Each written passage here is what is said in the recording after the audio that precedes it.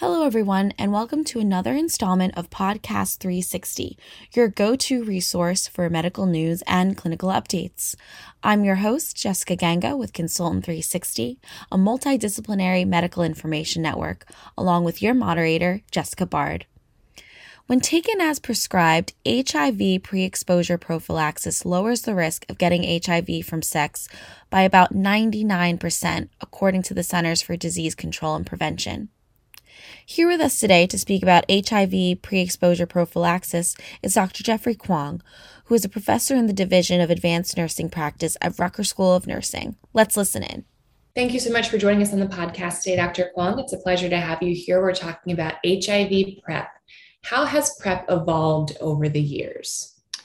Yeah, thanks, Jessica. That's a great question as well. So with regards to PrEP, several things have evolved over the last several years. So, initially there was just one option available for PrEP. And as of today in 2022, there are 3 FDA-approved options for pre-exposure prophylaxis, 2 oral versions and 1 long-term injectable option, which I think is quite exciting. And so, one of the great things about PrEP is that now we have different options for different people, and there are choices that we can have. So hopefully there will be some other options coming down the line, but the great thing is that there's options. There are now generic options available. So that has also helped make it a little bit more accessible for folks. What would you say is next for PrEP? Research on PrEP, rather. Yeah, so there's a couple of exciting things in the forefront in terms of pre-exposure prophylaxis or PrEP. So one, which I already alluded to a little bit, is this whole concept of long-acting options. So right now there is just one option that's available that's long-acting, and long-acting here is about every 8 weeks. There are other long-acting options that can be potentially they're looking at 6 months or so. And similar to long-acting reversible contraceptive options, there are studies looking at implantable options for PrEP, where there would be a slow release device that's implanted under the skin that can slowly release medication. So again, people won't necessarily need to take a pill every day or get an injection every couple of months. There are also looking at combination PrEP and contraceptive options, so sort of multi-use devices that will be available for people. So it's really exciting to sort of think about the different options that are on the horizon. And, just in the span of 10 years or so, we went from 1 to 3 options. And so I'm really excited to see what will happen over the next 10 years. Right. You mentioned that it's great to have choices. Why would you say it's important to expand available PrEP regimens and preventive technologies for diverse at-risk populations? Sure.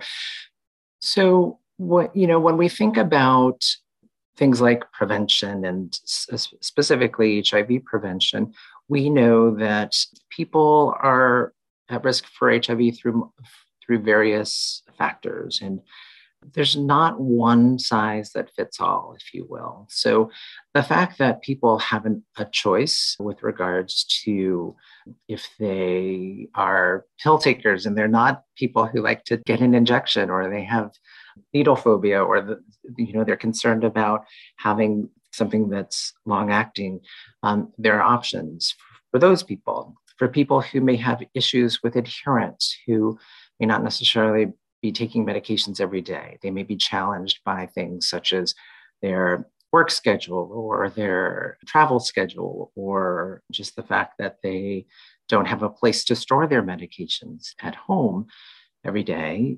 They have options. They can do the injectable options. For people who may not want to disclose that they're taking PrEP to their partner because it may cause other interpersonal issues within their relationship that they don't want to necessarily discuss with their partner, they have options to use PrEP. So, again, everybody has a different situation. And I really think PrEP is an individual choice. And so this is something that allows people the choice to pick the intervention or the solution that works best for them. When talking specifically about the primary care setting, what are the overall take-home messages for clinicians in the primary care setting that people need to know from our conversation today? For people in the primary care setting, I think a couple of things about PrEP is really relevant. So one is specifically just with regards to HIV prevention. So when we think about primary care, when we think about providing holistic care, sexual health and sex is a part of that. And unfortunately, oftentimes many people tend to shy away from it, or they don't explore that area a lot. And so PrEP provides an opportunity to have a discussion about sex and sexual health and sexual practices. That's one option that's great for primary care providers. The other thing is for PrEP itself, for people who are on PrEP. Now, the guidelines currently recommend that most people on PrEP come in and be seen on a regular basis, about every 3 months or so, for routine testing and screening. Now, when we think about populations that may utilize PrEP, say a younger person in their 20s or 30s, for instance, that's a population that may not, under other circumstances, may not necessarily come to a primary care provider because they're otherwise young and healthy and they don't feel like they need to. But by making them sort of come in every 3 months, it's a great opportunity to talk about not just sexual health, that is the focus of the PrEP follow-up, but you can also follow up on immunizations. You can check on their blood pressure. You can check on other things like diet and exercise. You can talk about mental health. You can talk about other pieces, which are also primary care. So in some ways, PrEP is an entree to primary care, and primary care is an entree to HIV prevention. Is there anything else that you'd like to add today, Dr. Kwong?